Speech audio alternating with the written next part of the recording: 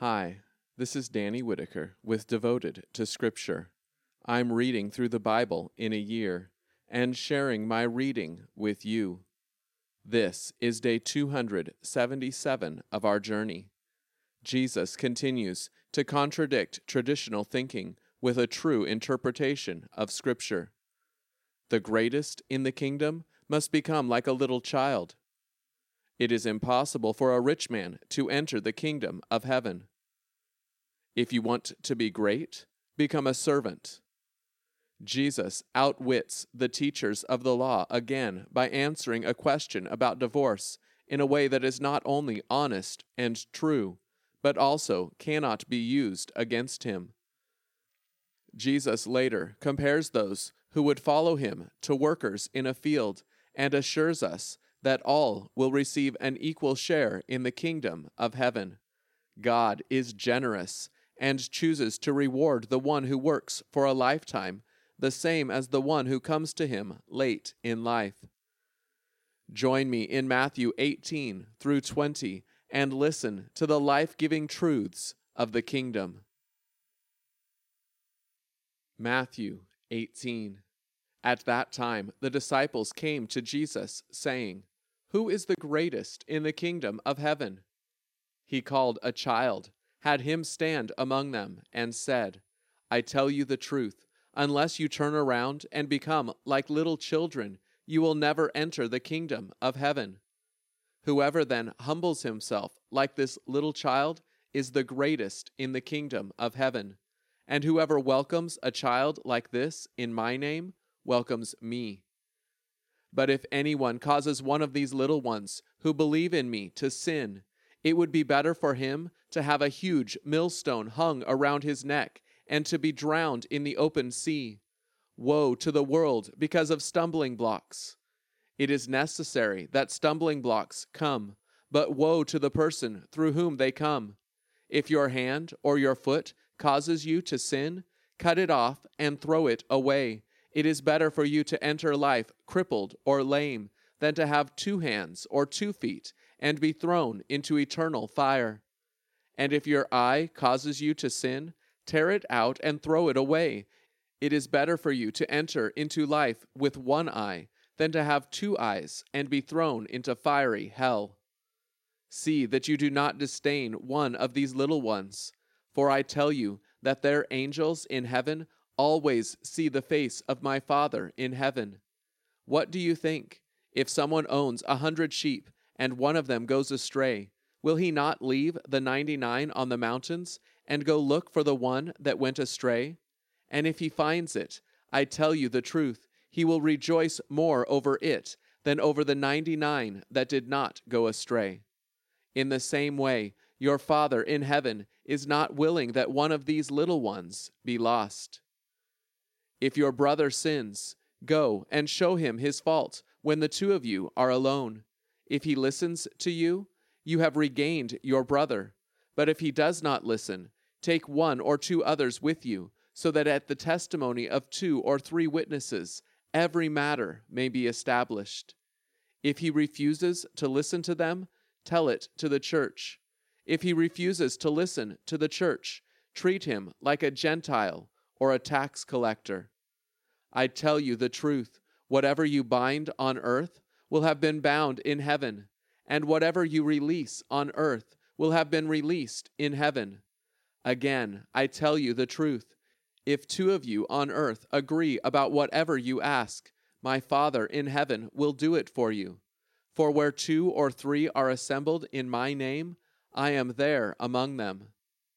Then Peter came to him and said, "Lord, how many times must I forgive my brother who sins against me? As many as 7 times?" Jesus said to him, "Not 7 times, I tell you, but 77 times. For this reason, the kingdom of heaven is like a king who wanted to settle accounts with his slaves. As he began settling his accounts, a man who owed 10,000 talents was brought to him. Because he was not able to repay it, the Lord ordered him to be sold, along with his wife, children, and whatever he possessed, and repayment to be made. Then the slave threw himself to the ground before him, saying, Be patient with me, and I will repay you everything." The Lord had compassion on that slave and released him and forgave him the debt. After he went out, that same slave found one of his fellow slaves who owed him 100 silver coins. So he grabbed him by the throat and started to choke him, saying, "Pay back what you owe me." Then his fellow slave threw himself down and begged him, "Be patient with me, and I will repay you." But he refused. Instead, he went out and threw him in prison until he repaid the debt. When his fellow slaves saw what had happened, they were very upset and went and told their lord everything that had taken place. Then his lord called the first slave and said to him, "Evil slave, I forgave you all that debt because you begged me. Should you not have shown mercy to your fellow slave, just as I showed it to you?"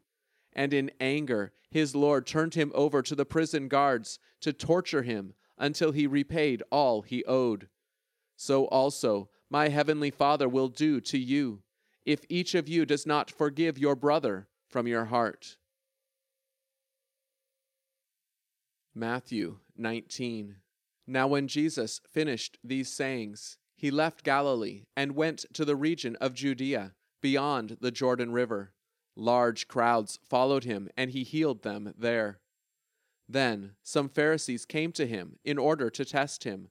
They asked, "Is it lawful to divorce a wife for any cause?" He answered, "Have you not read that from the beginning the Creator made them male and female, and said, 'For this reason a man will leave his father and mother, and will be united with his wife, and the two will become one flesh'? So they are no longer two, but one flesh. Therefore, what God has joined together, let no one separate." They said to him, "Why then did Moses command us to give a certificate of dismissal and to divorce her?" Jesus said to them, "Moses permitted you to divorce your wives because of your hard hearts, but from the beginning it was not this way. Now I say to you that whoever divorces his wife, except for immorality, and marries another, commits adultery." The disciples said to him, "If this is the case of a husband with a wife, it is better not to marry." He said to them, "Not everyone can accept this statement, except those to whom it has been given. For there are some eunuchs who were that way from birth, and some who were made eunuchs by others, and some who became eunuchs for the sake of the kingdom of heaven. The one who is able to accept this should accept it." Then little children were brought to him for him to lay his hands on them and pray. But the disciples scolded those who brought them. But Jesus said, "Let the little children come to me, and do not try to stop them, for the kingdom of heaven belongs to such as these." And he placed his hands on them and went on his way. Now someone came up to him and said, "Teacher, what good thing must I do to gain eternal life?" He said to him, "Why do you ask me about what is good? There is only one who is good. But if you want to enter into life, keep the commandments." "Which ones?" he asked. Jesus replied, "Do not murder, do not commit adultery, do not steal, do not give false testimony, honor your father and mother, and love your neighbor as yourself." The young man said to him, "I have wholeheartedly obeyed all these laws. What do I still lack?" Jesus said to him, "If you wish to be perfect, go, sell your possessions and give the money to the poor, and you will have treasure in heaven. Then come, follow me." But when the young man heard this, he went away sorrowful, for he was very rich. Then Jesus said to his disciples, "I tell you the truth, it will be hard for a rich person to enter the kingdom of heaven. Again I say, it is easier for a camel to go through the eye of a needle than for a rich person to enter into the kingdom of God."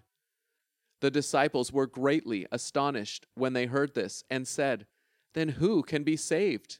Jesus looked at them and replied, "This is impossible for mere humans, but for God all things are possible." Then Peter said to him, "Look, We have left everything to follow you. What then will there be for us?"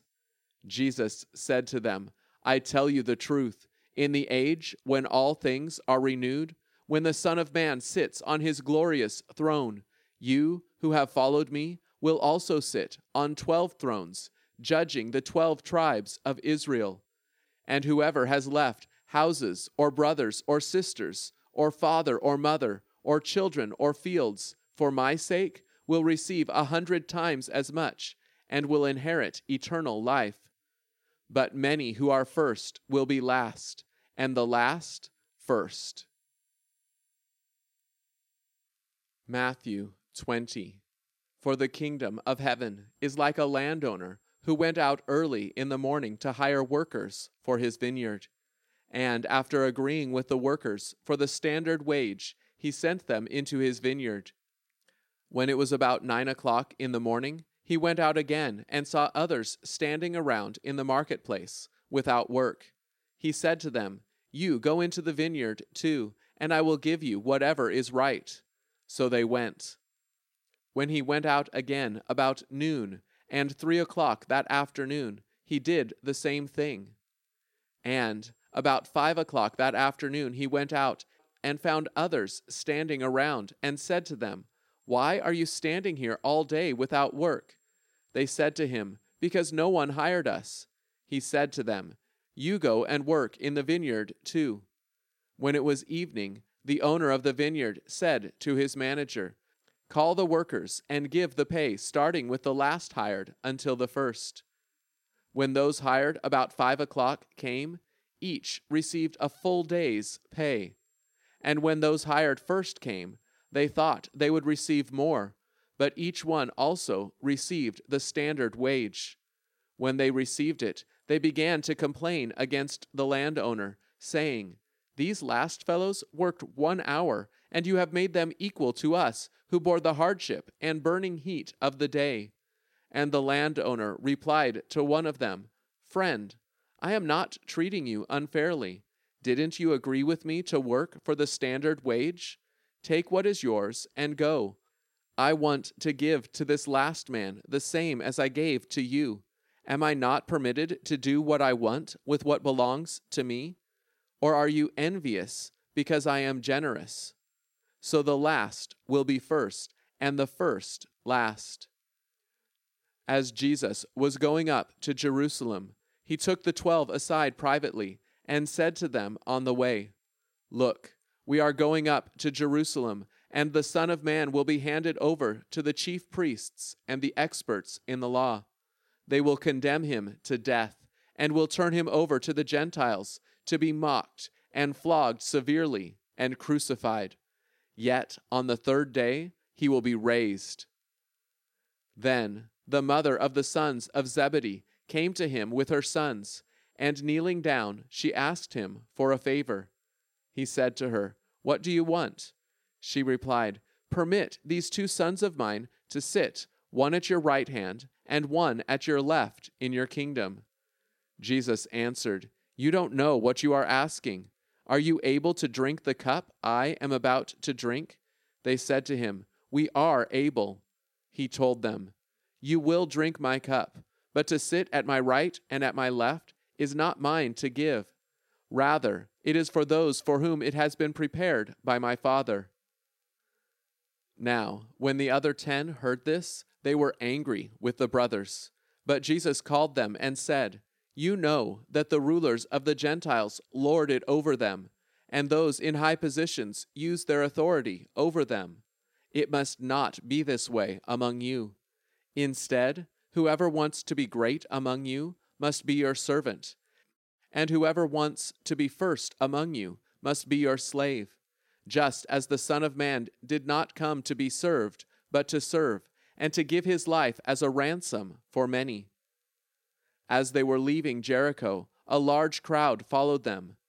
2 blind men were sitting by the road. When they heard that Jesus was passing by, they shouted, "Have mercy on us, Lord, Son of David." The crowd scolded them to get them to be quiet, but they shouted even more loudly, "Lord, have mercy on us, Son of David." Jesus stopped, called them, and said, "What do you want me to do for you?" They said to him, "Lord, let our eyes be opened." Moved with compassion, Jesus touched their eyes. Immediately they received their sight and followed him. Thank you for joining me on our shared walk through Scripture today. Devotion to Scripture doesn't begin and end here. My prayer is that you will be encouraged to dig deeper and spend some additional time in God's Word today. If you're looking for a great place to start, check the episode description where you will always find a few key verses from the day's reading to reflect on further. I'd love to hear from you. How is God using this podcast to help you grow? How can I be praying for you?